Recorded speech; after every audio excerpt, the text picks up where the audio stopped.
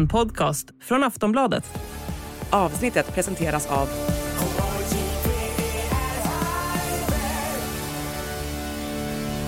stödlinjen.se, åldersgräns 18 år.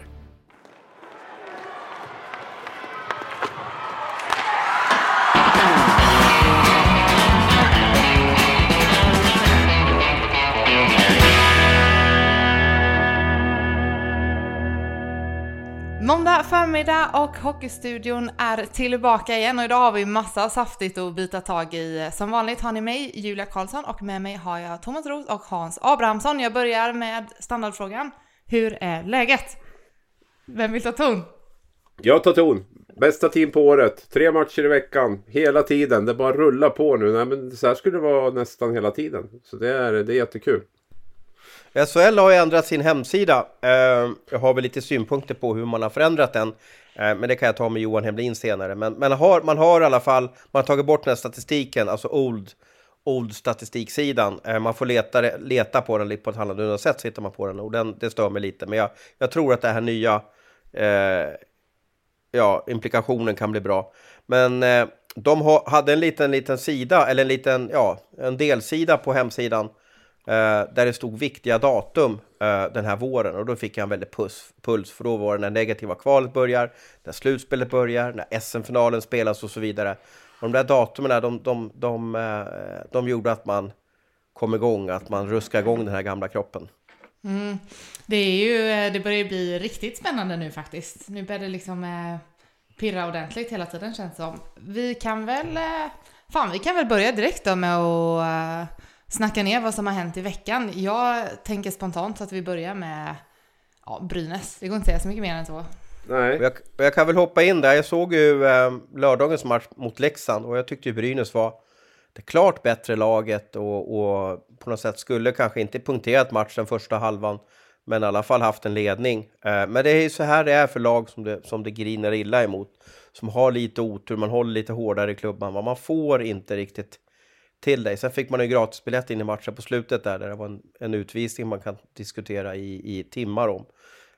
Men domarna måste ju också få göra misstag då. Men jag tycker att det grinar emot Brynäs något enormt när man ser dem spela. Det är jag lider med dem så in i Norden. Ja, så det är väl lite grann, man får väl lite grann det man förtjänar också. Sen har det väl varit ett rejält skottövertag i de 2 senaste matcherna här, både mot Oskarshamn och Leksand. Och av en slump så har väl Brynäs mött seriens 2 klart formstarkaste målvakter efter nyår i de 2 matcherna också då, med Mantas Armalis i lördags och Tim Joel då i nu senast här, eller Tim Joel i torsdags. Och det är ju seriens 2 klart bästa målvakter sen nyår. Och vad blev skotten i torsdags? 53-26 eller något, 24 eller någonting sånt där tror jag. Och slutresultat? 1-7. Ja, det är ju, alltså det ska ju inte kunna gå så. Jag stod och pratade med Tim Joel där efter matchen. Jag gjorde någon tv-synk med honom. Och jag tänkte väl att det var ju lite tufft. Men jag tyckte väl ändå att Brynäs sköt en del utifrån och sådär. Så att det var väl inte... Det var ingen 1-7 match. Men det var väl kanske inte heller att Brynäs skulle ha vunnit den. Men han sa att det var topp 2 jobbigaste matchen i hans karriär. Kanske den jobbigaste till och med, sa han. Han var helt slut. Och vi som känner vår Tim Joel vet ju att han tappar ju enormt mycket vätska under matcherna. Och han trodde att det handlade om en 10 liter i den där matchen där. Men det är ju ganska speciellt att han har ändå stått en hel del hockeymatcher i sin karriär. Men det här var den tuffaste, tyckte han. Eller i alla fall topp 2. Men men alltså det är väl klart att tittar man på... Det är lite fascinerande statistik på ett sätt alltså med Brynäs där. Att man har ju 5 raka torsk. Men man är det lag som har skjutit liksom klart mest i sektorn av alla lag under de här 5 matcherna. Man har 4% utdelning.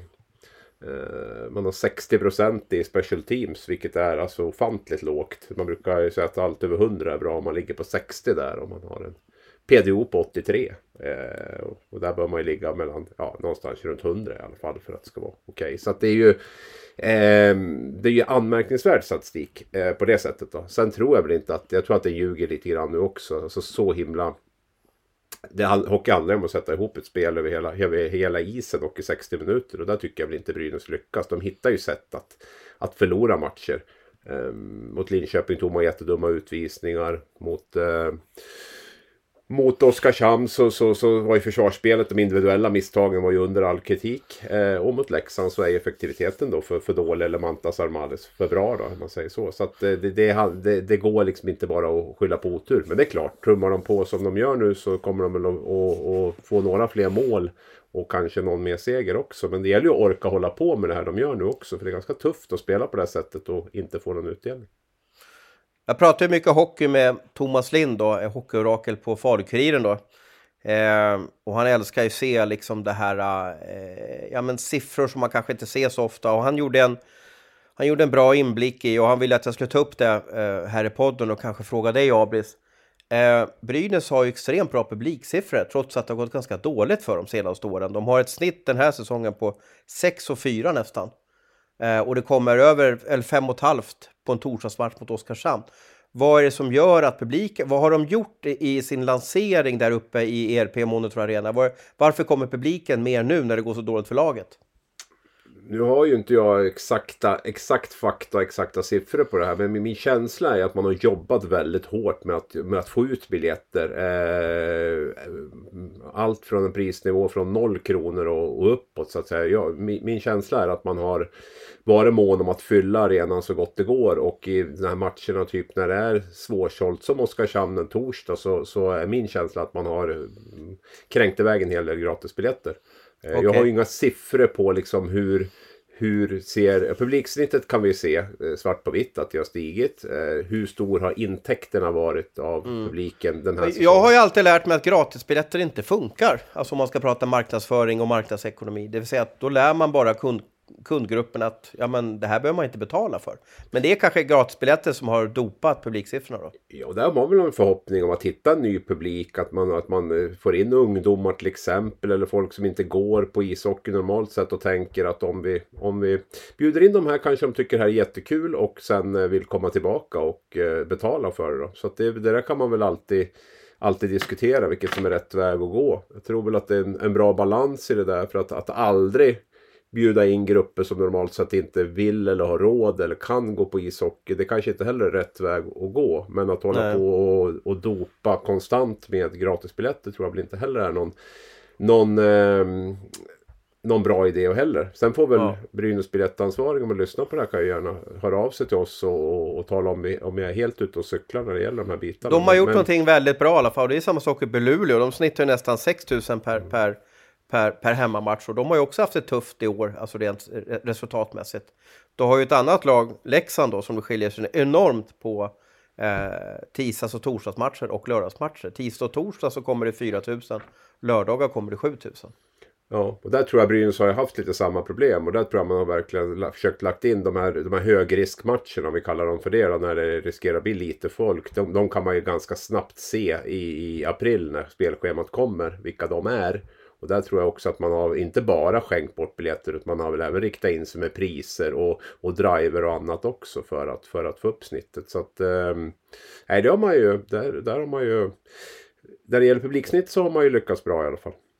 Sen är man ju en tuff ekonomisk situation. Det är ju inte så att man kommer att göra något jätteplus i år, utan snarare tvärtom. Man kalkylerar väl 8 miljoner minus trots det här ökande publiksnittet. Och det beror väl kanske inte bara på elpriserna utan också på att biljettintäkterna kanske inte är så stora som publiksnittet visar.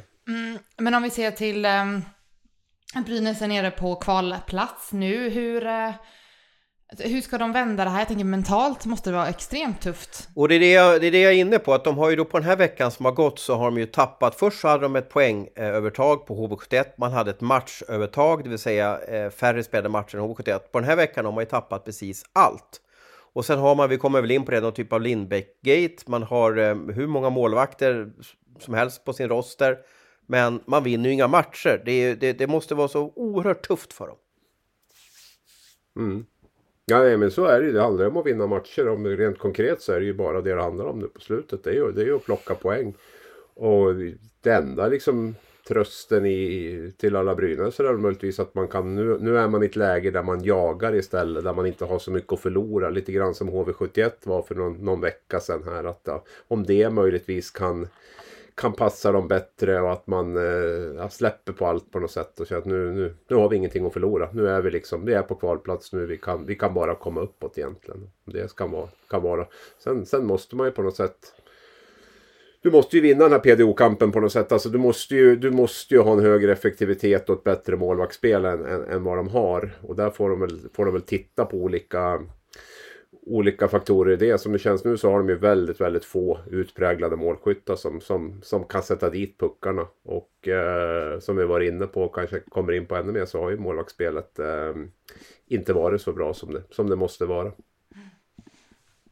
Men kan vi inte stanna där då vid Lindbäck-gate som Ros så fint benämnde det. Vi måste berätta lite så att folk fattar vad vi pratar om.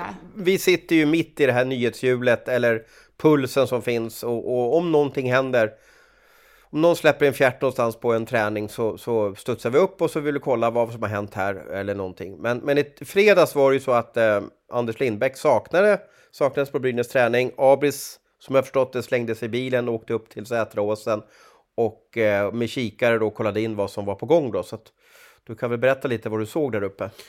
Ja, vi ska väl kanske dra det från början. Det var väl att Lindbäck blev utbytt på torsdagskvällen efter 0-3. 0-2 slank in lite lätt.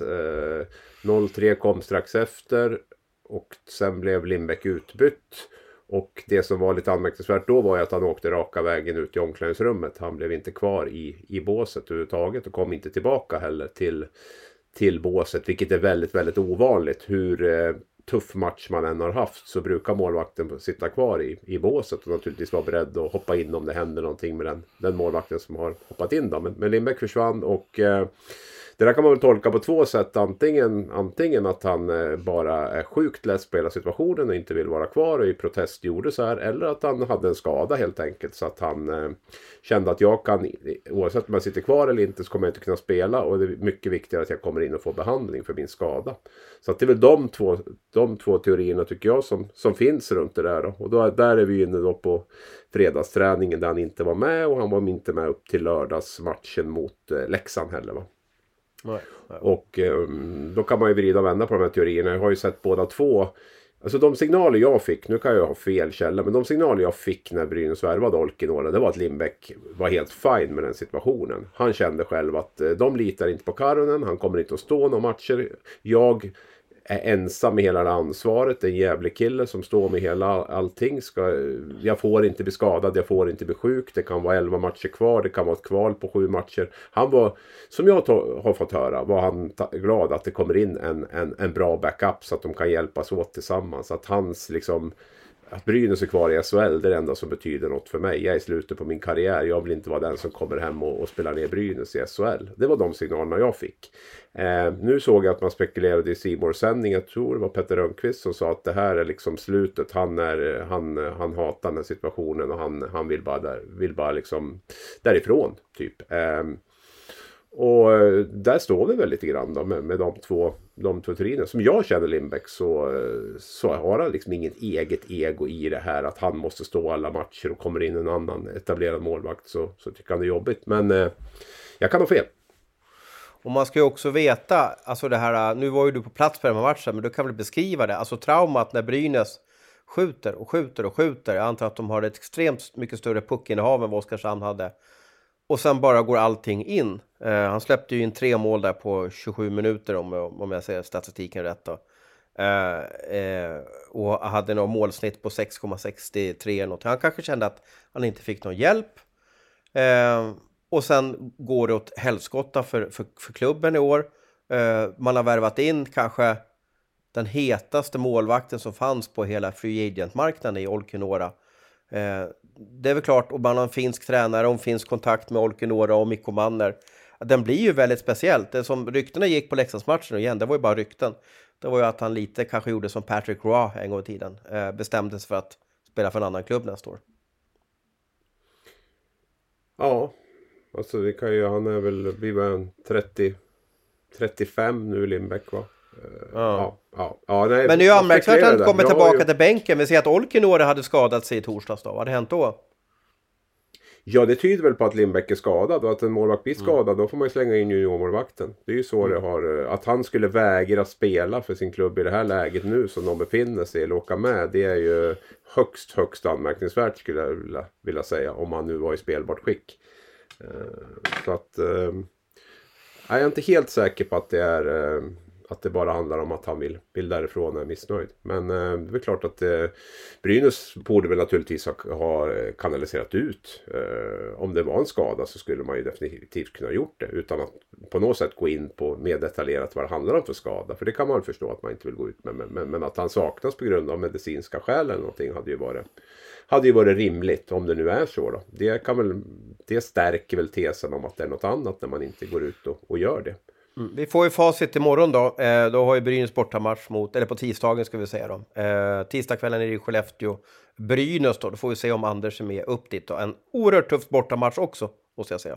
Ja, och det är inte säkert det säger så mycket med då. Men han är inte med då och de fortfarande inte kanaliserar ut något så är vi ju kvar ungefär. Han kan ju fortfarande vara skadad länge och han kan ju vara missnöjd länge. Så att men han kan ju inte arbetsvägra, så är han inte med imorgon då måste det ju vara en skada.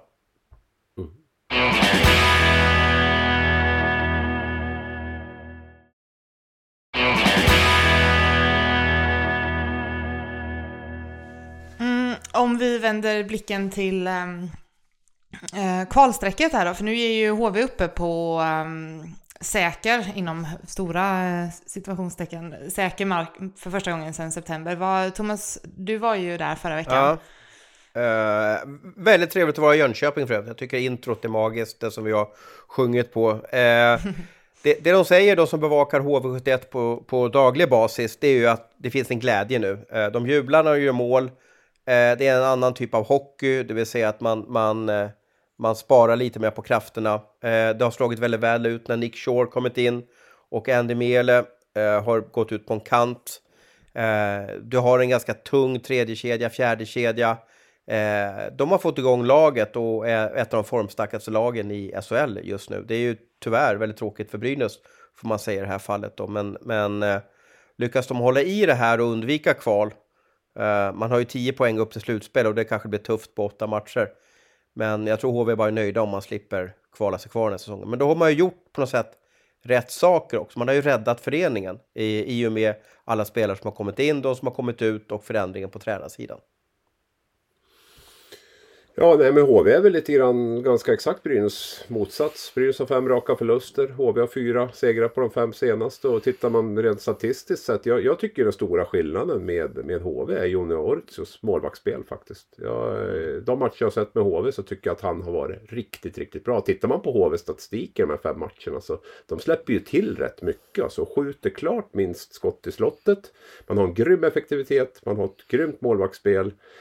Sen beror det säkert också till viss del på att man spar krafter i spelet man har. Man har mer kvalitet när man kommer till väl chanserna kommer och så vidare. Så att, men det är väl klart att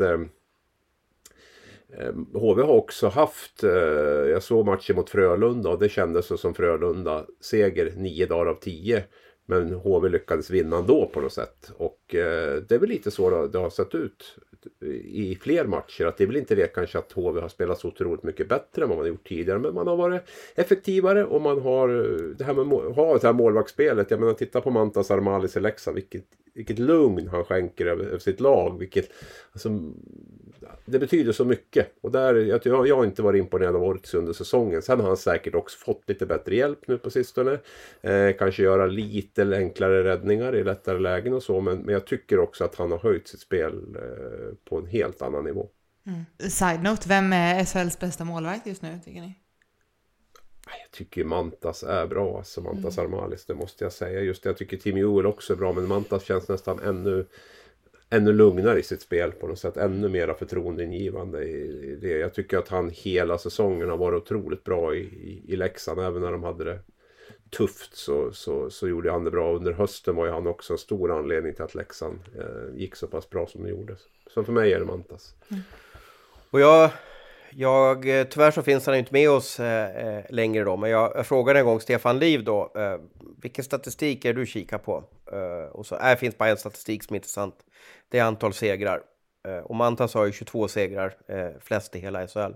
Så att, ska man följa Stefan Liv-normen så är då Mantas bäst i SHL. Tillbaka till HV och Brynäs. Jag tänkte på, vad tror ni att vi kommer sitta om en vecka? Tror ni att Brynäs knappar igen det igen? Ja, men alltså, vi har ju den här ödesmatchen den 4 mars. Jag vet inte om det blir nästa vecka eller hur det blir. Det är väl bara 28 dagar i februari här. Men vi har ju den här 4 mars. Då möts ju Brynäs och HV71 uppe i Gävle för övrigt då. Den matchen kommer väl, som jag ser det, bli helt avgörande.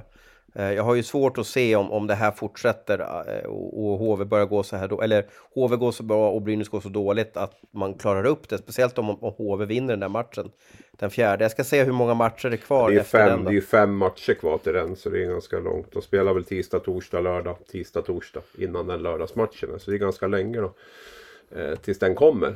Är den nästa lördag eller när är den? Ja, det är nästa lördag då, så det är 5 matcher till före den. Ja. Men det man tittar på de här 5 matcherna, vad som har hänt, Brynäs har nollat och HV har tagit 12 poäng eller någonting, så kan det hända ganska mycket på 5 matcher fram till den spelas också. Va? Det kan ju vara att HV fortsätter på sitt spår och Brynäs på sitt, och då är det helt betydelselös match där. Eller att Brynäs då börjar vinna igen. Så att jag tror väl att vi ska foka i första hand på den här veckan och se lite grann vad som händer. Brynäs har en jättetuff bortamatch imorgon mot Skellefteå exempelvis.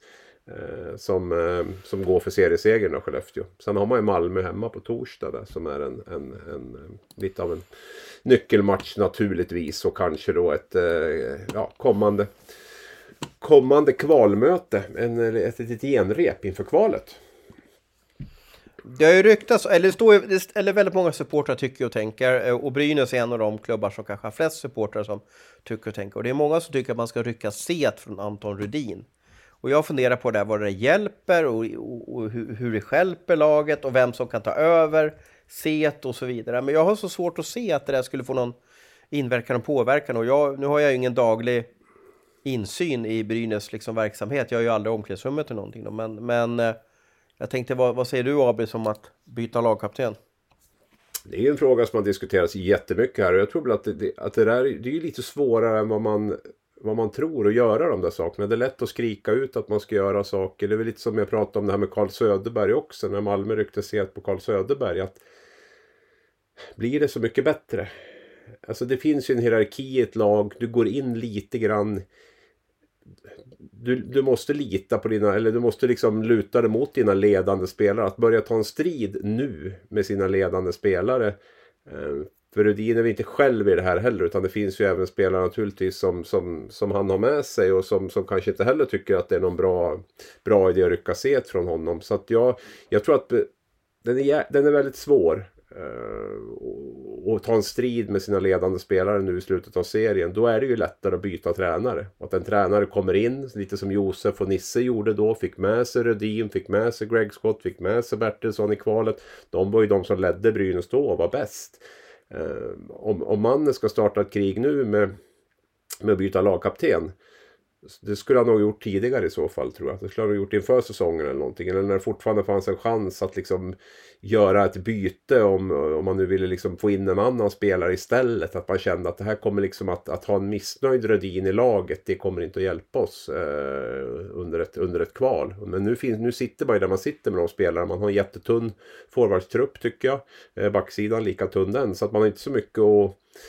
Man kan också diskutera om man ska bänka spelare som Palve och kanske Timashov och sådär också. Men Brynäs har ju väldigt lite att spela med. Man är lite gisslan i det här. Han har ju det lag han har. Han har inte vidtagit åtgärderna tidigare. Och nu tror jag det är tufft så länge han är tränare att göra det. Så att, vissa spelare kan ju må bra av att slippa ha set. Det vill säga fronta media, fronta sponsorer och så vidare. Och jag vet inte om så är fallet med Anton. Att han tycker att det är en belastning att ha det set på sig. Då är det ju en mycket lättare diskussion. Då är det så att han känner så. Då är det ju då kan det vara ett jättelyft att göra det. Och då är det väldigt oproblematiskt i gruppen också att göra det. Men sker det mot hans vilja som det gjorde i fallet Söderberg, så tror jag att det är väldigt tufft att få ihop den gruppkemin igen på något sätt faktiskt. Då har du några som definitivt åker är missnöjda. Vem hade ni velat se på i så fall? Jag funderar på Johan Larsson. Ja, nej, det är ju han eller Jakob Blomqvist exempelvis. Jakob Blomqvist var ju kapten under många år där också. Blev ju av med C då när Rödin kom hem en gång i tiden för 4 år sedan eller någonting. Så fick ju Jakob Blomqvist lämna över C till Rödin då när han kom hem. Och så det är väl också ett namn som... Det är väl de 2 namnen framförallt som är aktuella, skulle jag säga.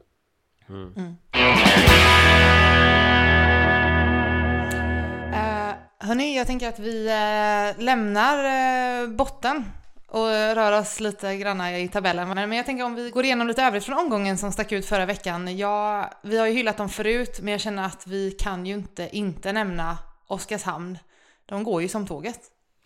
Och det sjuka med Oskarshamn, de går som tåget, men de kommer inte upp på topp 6-platserna just nu i alla fall. Men det är ju för att du har en helt galen strid där om topp 6. Du har väl Timrå på 69 och Frölunda på 73.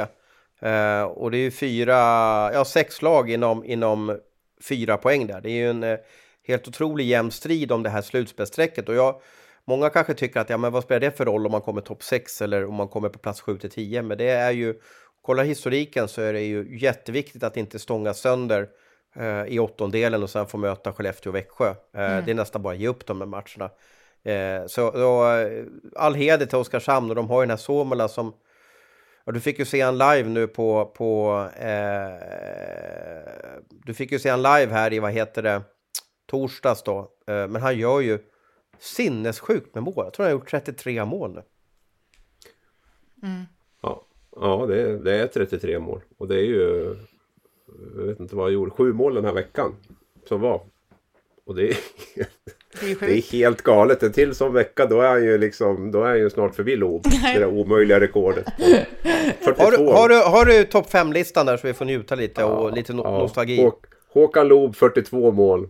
Ja. Tom Bissett 40 mål. Mats Åhlberg 39 mål. Håkan Lob igen 37 mål. Och så har vi Martin Karlsson. Och då är det inte Martin Karlsson i Leksand, utan nu pratar vi om Martin Karlsson i Skellefteå. Och Örebro var väl i miljonkedjan, va? Ja, och det här är många år sedan också som det här skedde. Herregud, det är 70-talet vi pratar om nu snudd på. Jag Lob kanske var 80-talet i alla fall. Men det övriga är ju 70-talet. Den vassaste sig 2010 då är ju Max Vernon och förra säsongen faktiskt. 34 mål. Så att det säger ju en del om Suomelas liksom prestation. Och för mig är han ju... Ja, jag vet inte. Alltså hela hösten så kändes han mer som en playmaker, framspelare än en målskytt. Men även om han även har haft bra vasskott och bra avslutare. Men att han kliver in och gör liksom... Ja, jag vet inte vad han kommer att landa på. Det kommer nog bli 40 mål liksom. Det är svårt att se något annat. Topp 5 borde han väl ändå kunna ta sig in på, tänker jag. Ja, absolut. Och då ska man veta att tiderna förändras så enormt. Förut så kunde matchen sluta 7-3, 12-4. Det är ju inte så idag. Det är mycket tajtare, men han har en helt sinnessjuk form då. Och nu har vi spelat till sig ett bra kontrakt nere i Schweiz till nästa år då. All heder till Thomas Fröberg som har hittat honom och trott på honom. Alltså han har ju varit en bra spelare, var väl San Joses organisation, men att han skulle vara så här bra, det tror jag ingen... Ja, då skulle ju varenda klubb i SHL ha värvat honom. Och sen är väl det som är grejen med Oskarshamn också. Jag tror jag sa det i någon podd före jul. Att tänk om de hade haft liksom ett bra målvaktsspel också. Så det har ju varit en mardröm att möta dem. För de gör ju liksom 5-6 mål varje match, känns det som. Men det var ju väldigt vingligt före jul med Kanada. Var ju den som hade förtroendet, var så där. Team Jula hade en tuff höst. Nu har de ju liksom det här målvaktsspelet som är toppklass i SHL med Team U. Stått 14 och 15 matcher efter nyår och är ju uppe i så här 94-93% någonting. Och ja, det ser vi resultatet av nu. Oskarshamn är ju seriens klart formstarkaste lag efter nyår. Bättre än Skellefteå, 2,13 poäng i snitt. Sen 2023 inleddes då, och när den offensiven de har är ju vassast i serien. När man dessutom då inte läcker så mycket bakåt som de gjorde under hösten. Framförallt mycket tack vare målvaktsspelet. Även försvarsspel har blivit bättre. Så då är de otroligt jobbiga att möta. Jag vet, jag sa i en intervju där efter första perioden mot Brynäs, då ledde väl Oskarshamn med 1-0. Och liksom, jag tyckte inte de hade spelat bra överhuvudtaget. Alltså, det är en mardröm för Brynäs där. De kommer att... Oskarshamn kommer att bli bättre, och de är så farliga när de väl kommer. Ja, sen small det ju 3-4 gånger i andra perioden, och sen är det liksom, fruktansvärt bra just nu. Sen åkte de ner och städade av Färjestads några dagar senare också i Löfbergs där. Och nej, de får de vara skadefria. Det är väl det som är lite faran med Oskarshamn kanske, att de är lite tunn i truppen, framförallt på forwardsidan. Men får de vara skadefria så kan de gå långt i slutspelet. Tror ni de kommer knipa åt sig en topp 6 eller? Alltså Färjestad är ju inne i ett intressant skede. De har ju också börjat radat upp förluster på slutet. De är skadedrabbade här. Och nu var väl Linus Johansson tillbaka sist här, men Lennström var ju borta. Får de inte bukt på sina skador och de inte lyckas med den här nya backen Brandon som ska komma in, då får Färjestad tufft att vända på det här. För det börjar bli lite för många skador. Frölunda har också extremt skadedrabbat. Men du ska ju Oskarshamn förbi, Leksand som har nästan lika bra form som Oskarshamn. De ska förbi Örebro, de ska förbi Färjestad eller Frölunda. Det är ju bra hockeylag som är tuffa att ta sig förbi. Mm. Sen har ju Oskarshamn sedan nyår haft en enorm utdelning och ett enormt målvaktsspel. Och liksom över tid, när de har haft det i 15 matcher. Jag tror de har liksom så här 108 i PDO sen nyår. Och närmsta lag är under 102. Bara för att förklara lite grann vilken nivå de ligger på i sin utdelning, sitt målvaktsspel. Det är extremt tufft om de ska fortsätta hålla det här för att så det talar väl emot dem möjligtvis, men det här med att tippa topp 6, det har man väl nästan lagt ner nu. Ni förstår vad jag menar när jag säger att det är bättre att hålla fast vid sitt tips från augusti för att vi satt väl herregud. Det ändras ju hela tiden. Ja, och Leksand har vi räknat ut fullständigt. Var inte de ner och slogs nästan om en kvalplats där efter Jo, det tror jag någonstans. Efter nyår, va? Eller något sånt där. Ja, de mötte Brynäs, vet jag, i Gävlerinken där.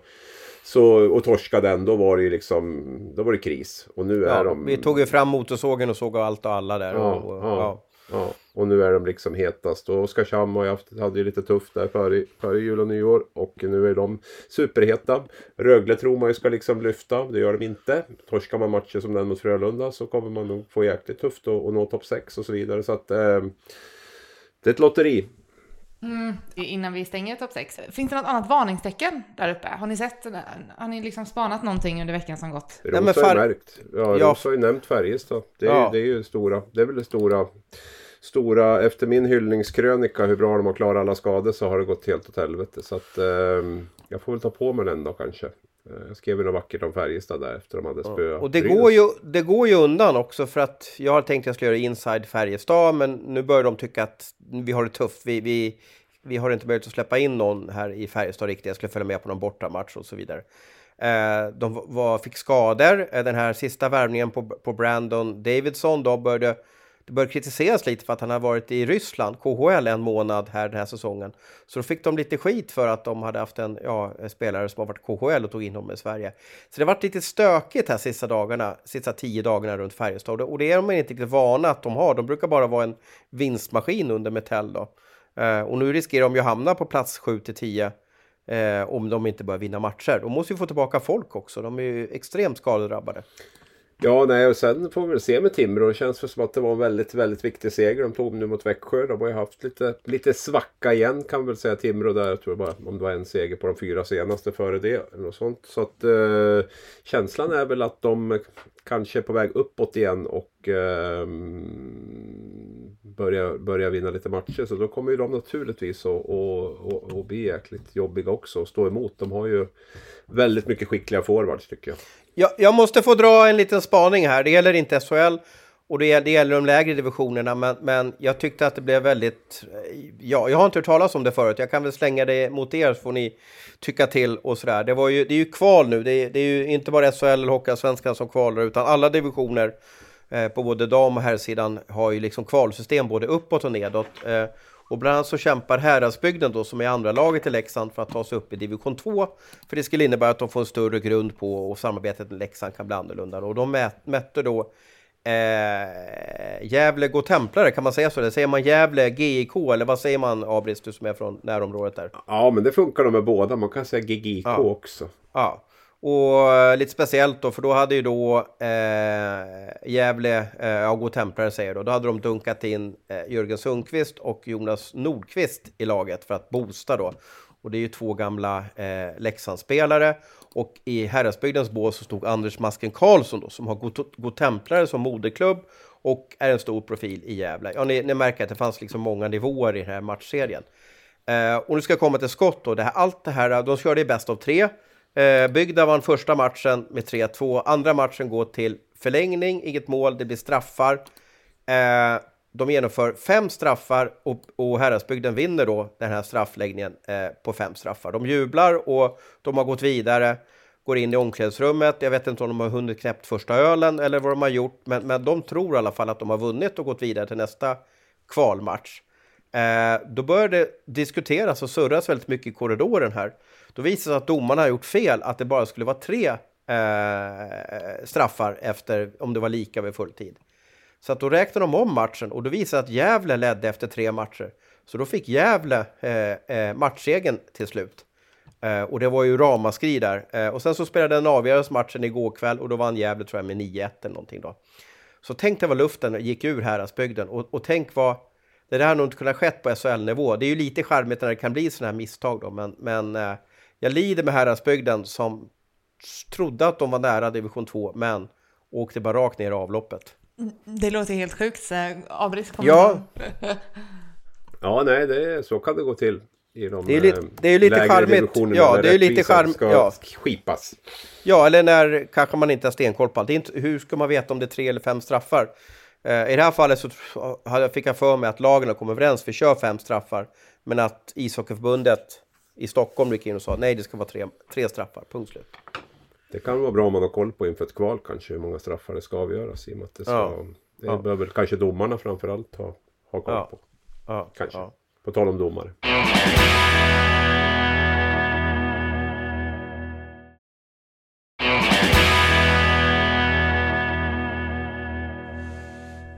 Om vi kollar in övrigt från veckan som gått då. Du hintade lite smått, Abris, om domarskandaler. Det har ju varit en del rabalder vill jag inte säga, jag tycker inte om det ordet. Men det har ju varit lite små grejer som ploppade upp förra veckan. Ja, alltså det är ju en diskussion som har fullständigt urartat tycker jag. Alltså jag vet inte om jag är helt liksom utanför själva hockeybubblan på något sätt. Men alltså de proportioner som det får med de här eventuella misstagen och hur fruktansvärt dåliga alla domare är nu för tiden. Och hur deras lag felfördelas gång på gång på gång. Och alltså jag tycker det blir osmakligt faktiskt. Jag har jättesvårt att liksom att inte man kan fokusera mer på ishockey. Det är ju så här liksom, alltså är man ute efter total rättvisa i varje situation, då är ju inte en idrottsarena ett ställe man ska befinna sig på. För det kommer det aldrig att bli. Och den här blir ju helt absurd, den här alltså diskussionen som är. Och idag med alla situationer som ältas om och om igen. Det är klart att vi hittar misstag. Det är klart att det blir misstag. Jag ser ju spelare som skjuter utanför öppet mål varje match, varje omgång när allt sker. Men alltså det här, och grejen är ju det här att jag har ju själv sympatier för ett lag långt ner i årskullarna som jag liksom känner, och när jag liksom tittar på de matcherna så kan jag blir ju liksom färgad, och man måste ju på något sätt också skärpa till sig lite grann och inte liksom tycka att allting är så himla orättvist, att domarna är så dåliga, för domarna gör ju misstag, och köper man inte det så då tycker inte jag man ska vara på, då ska man inte hålla på ett lag och inte vara på en idrottsarena överhuvudtaget, för jag tycker hela den här diskussionen är helt absurd. Vilken nivå är okej då? Vad får man tycka och tänka?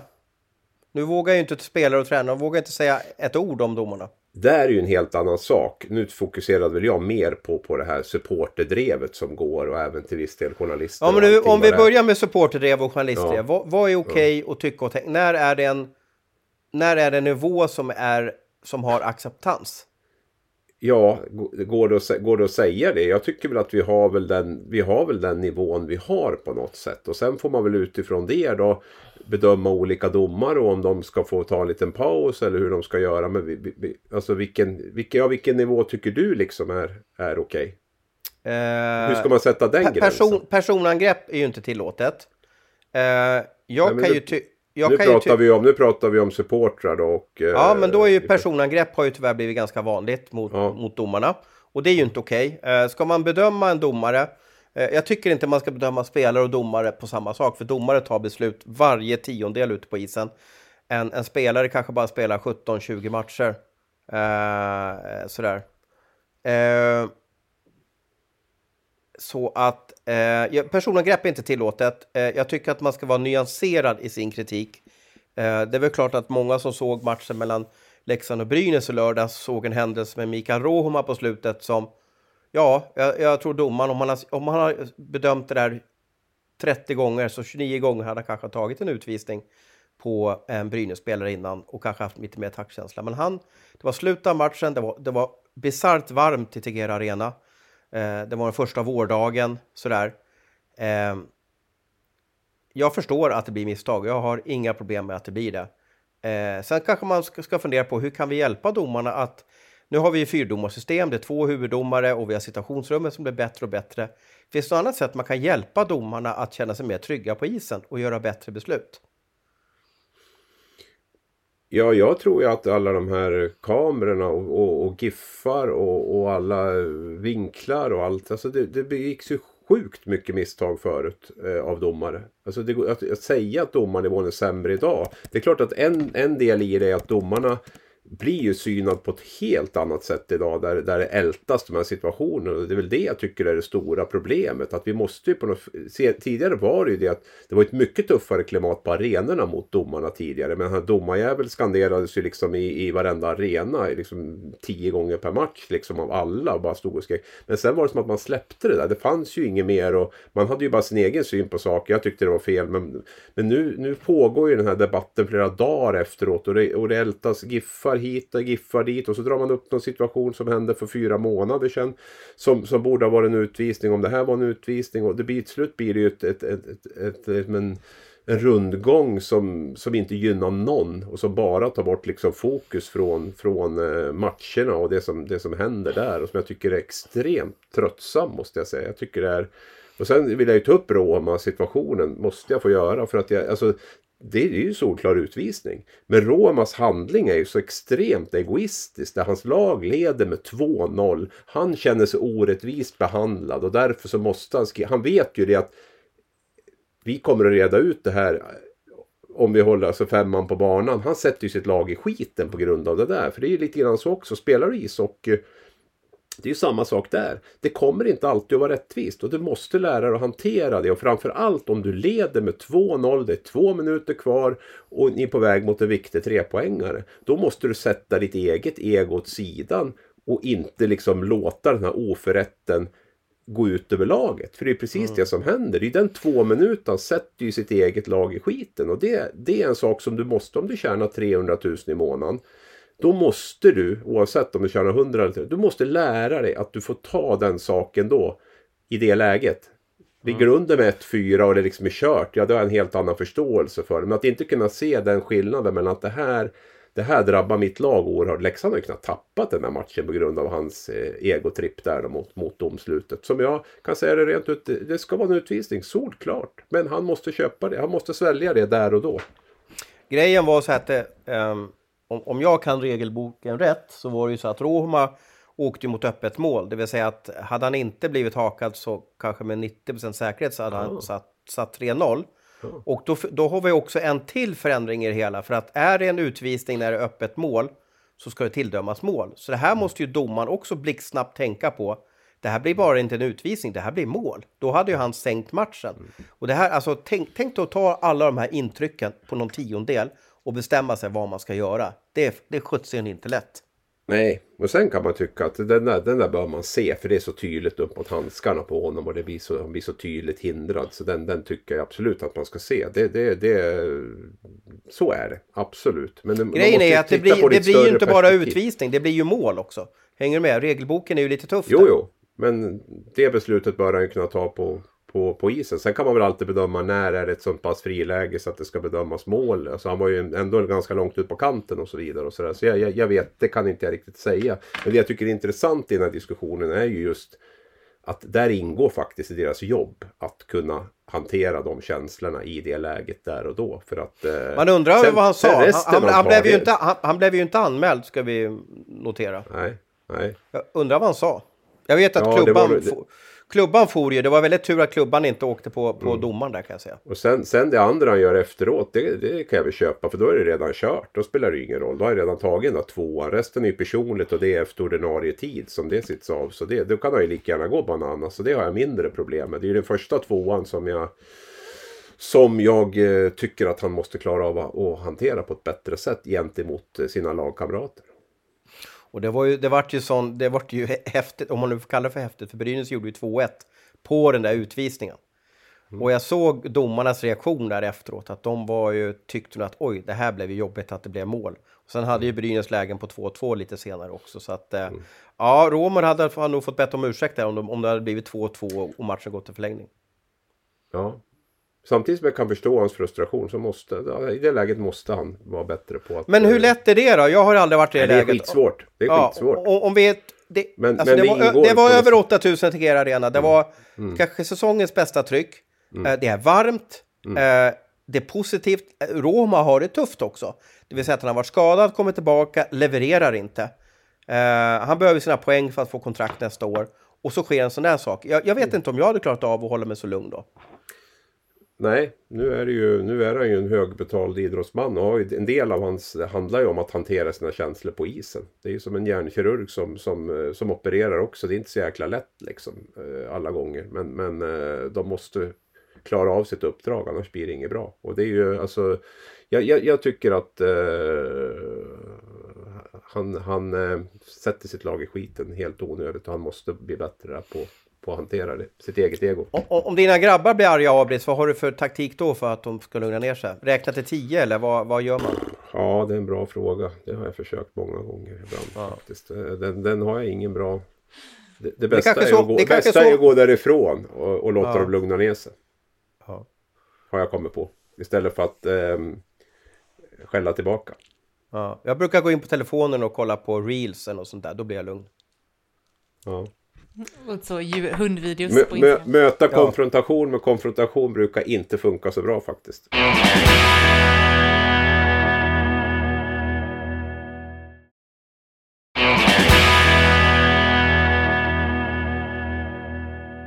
Förra veckan så var det deadline day och jag tänkte bara att vi kunde göra en liten uppsamling, en liten summering av det som skett. Vilka var egentligen de bästa värvningarna? Kanske skitsvår fråga, jag vet inte, men... Vilken tur att jag gjorde en lista förra veckan då. Kan ha varit den som jag inspirerades av, vem vet? Alltså man har något, för det här gamla huvudet försvinner ju allting bort. Så det är bra om man har det nedskrivet. Det är ju knappt så man kommer ihåg vilka som kommer. Men hur gjorde du listan då? Hur långt tillbaka gick du? Ja, då gick jag från premiären. Men jag kan ju ta fram, om ni vill ha sista veckan så kan jag ju ta fram de som är med på listan som har kommit på slutet i alla fall då. Så, det var inte så många, men några var det väl. Man vill ju hellre göra den här listan när säsongen är över, om man ska vara ärlig så att säga. Ja.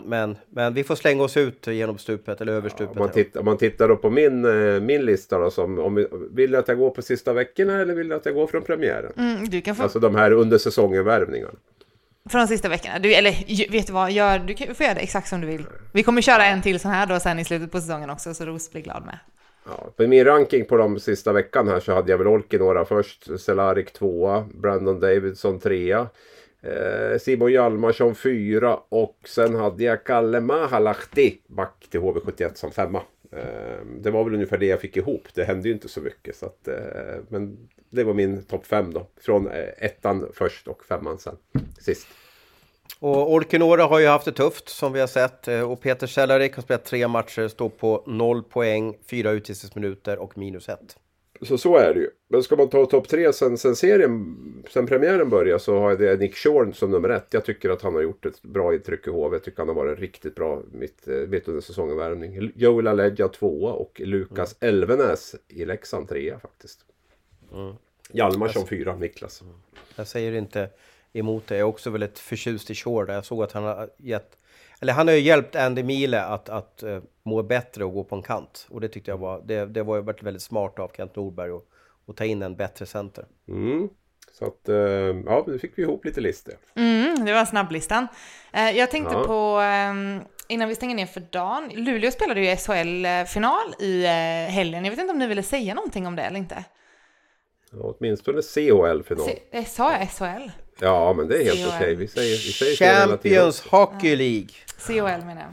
Ja. Jag vet inte om jag vill säga så mycket om det. Jag tycker det är en lite sorglig turnering. Ja, vi är så olika där, du och jag, Abri, så att säga. Jag hade så jättegärna velat vara där. För det är en match, en pokal. Jag tror nästan 1000 tappar av fans där. Tappar är ju lite som Djurgården eller Brynäs i Finland. De har sett att de har 18 mästartitlar. Alltså det var en stor klubb som kom till Luleå.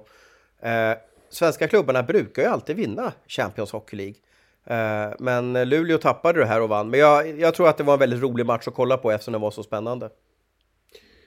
Det är ju roligt med utbyte mellan länderna och sådär. Problemet blir att hela den här turneringen har ju varit så taffligt från början. Alltså det är så här... Men vad är det som är taffligt då? Ja, att det bästa absolut inte är med. Det börjar med Ryssland. NHL. Du menar Ryssland? Alltså vi börjar med NHL då, de naturligtvis inte är med. Och då tänker man att men ska vi ha en turnering med Champions, då börjar de bästa i Europa vara med. Och då liksom blir turneringen att då är inte Ryssland med från början. Och då är vi nere på C-nivån då i det här. Och så ska man åka och tävla om det här. Och publiken bryr sig inte ett smack om det. Och då blir det liksom att jag tappar helt intresset då faktiskt. Även om jag tycker att det är bra att lagen möts och får utbyte med varann och får testa på andra stilar och så. Men när det inte finns någon prestige att vinna, mer än bland de inblandade lagen möjligtvis, knappt deras supportrar. Det blir nästan så att de supportrar som jublar över CHL-seger blir hånade av alla andra. Liksom så här.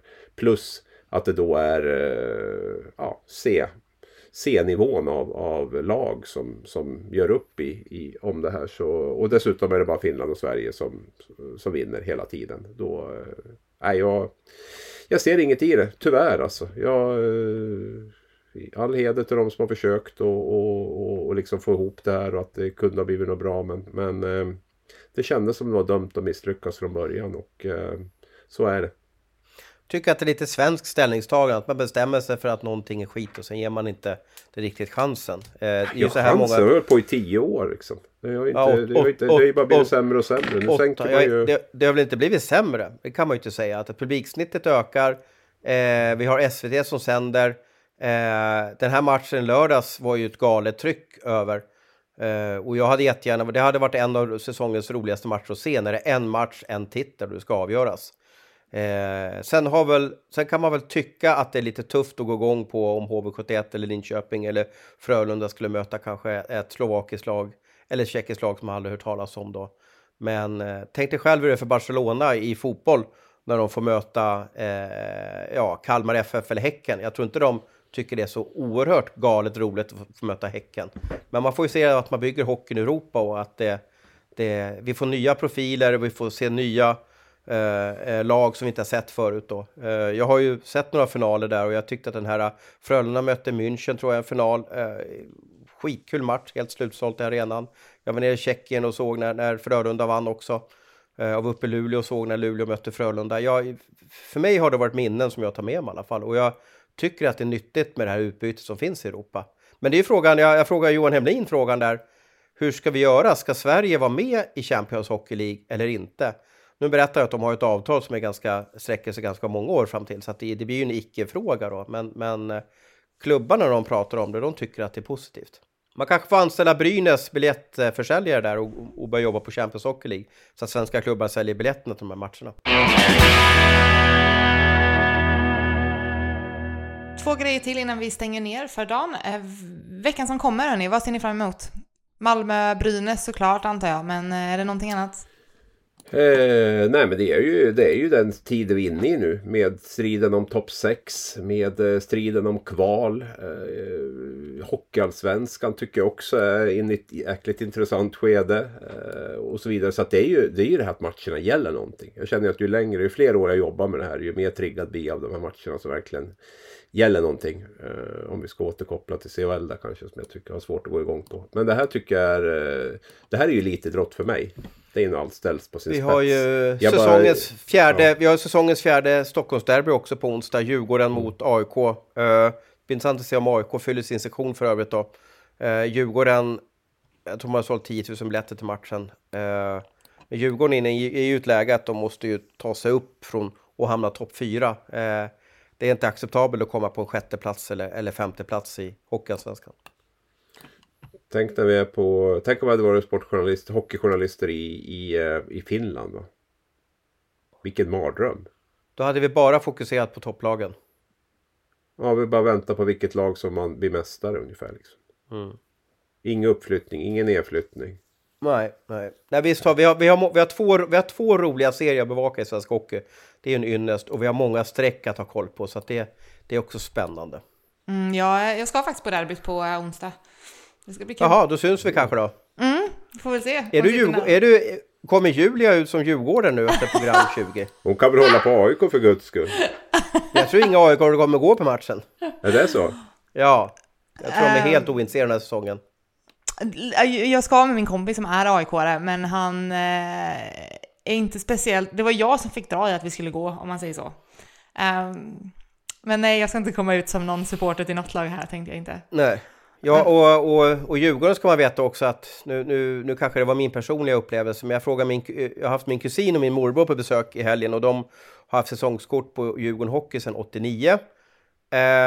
Och de är diehard Djurgårdare. Och så frågade jag, hur mycket folk blir det på matchen? Och då tror jag Mattias sa, det var 15 000 sålda. Och jag bara sa, 15 000? Vad pratar de om? Och sådär, ja, Djurgården, Landskrona, sa han då. Så att han är ju redan i fotbollssäsongen liksom då, i sitt tänk. Det är lite tråkigt där.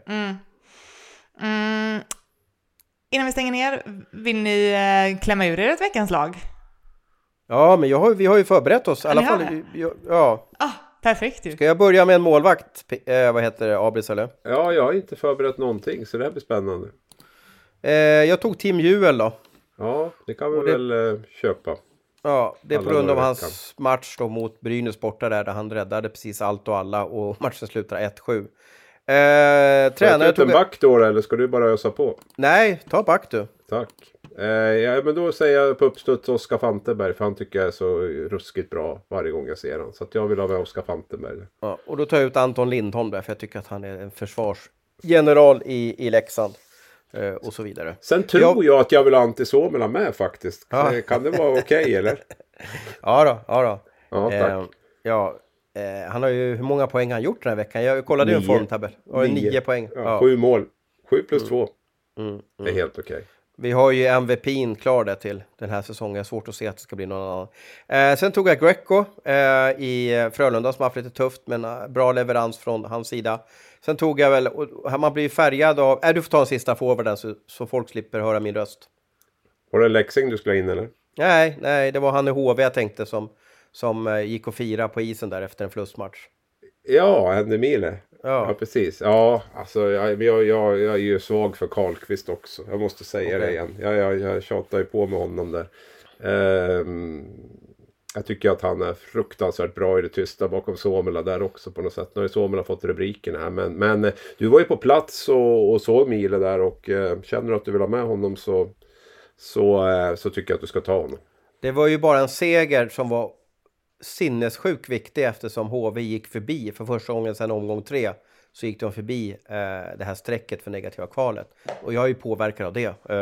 Och du hade ju Mele 2 mål och sen tror jag André Pettersson hade 1 mål. Eller jag tror de svarade för 4 av 5 mål den första kedjan. Ja, den är bra. Den är riktigt bra den kedjan. Det är deras stora lyft. Sen veckans tränare får jag ta ut då kanske. Det kan nästan bara bli Martin Filander, va? Hade han också. Ja, där är vi överens. Där är konsensus då på slutet.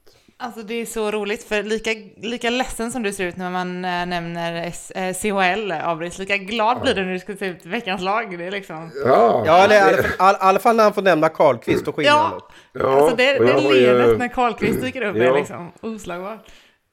Och hur var det nu? Om Oskarshamn förlorar 8-delsfinalen, om de nu inte går direkt dit, då ska jag vara positiv i en hel podd, eller hur var det? Ja, precis ja. Då får vi väl ha en hel podd om Oskarshamn. Visst var dealen sån, va? Att jag är säker, jag ska tippa Oskarshamn vinnare i 8-delsfinalen om de nu hamnar där, och förlorar de den, då ska jag vara positiv i en hel podd. Men grunden var ju att du tyckte att du var positiv. Men då får vi inte prata CHL. Det måste jag lova. Men du tyckte ju att du själv var positiv hela tiden också.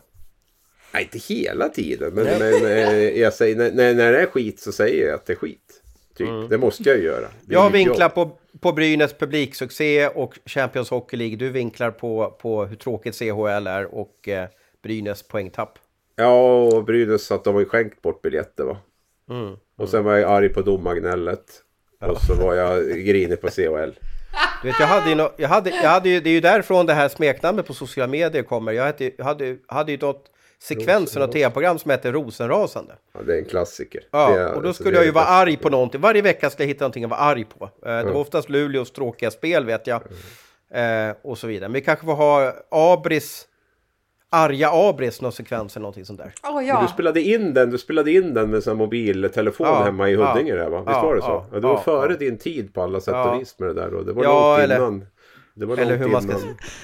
Jo, det var det. Kan vi börja nästa vecka med arga Abris? Du får en 5 minuter, du får vara sur. Det låter som... Fanns det inte med han, hette inte Arja Arne eller någonting? Fanns det inte någon Abris där på vår tid när vi var små? Han hade Klasse Möllenberg var någonting. Var det inte Arja Arne eller någonting? Ja, kan stämma. Ja. Hans hatar. Vi kan ha många namn för det, eller hur? Hans hatar. Jag hatar det så hårt. Det gav ju kärlek till domarna i alla fall. Ja, det är bra. Och med det så tror jag att det är dags att stänga ner för dagen. Tack Thomas Roos, tack Hans Abrahamsson. Tack till alla er som har lyssnat. Har ni tankar, frågor och åsikter, ni vet vad ni ska göra. Det är bara att höra av er till någon av oss. Så hörs vi igen om en vecka.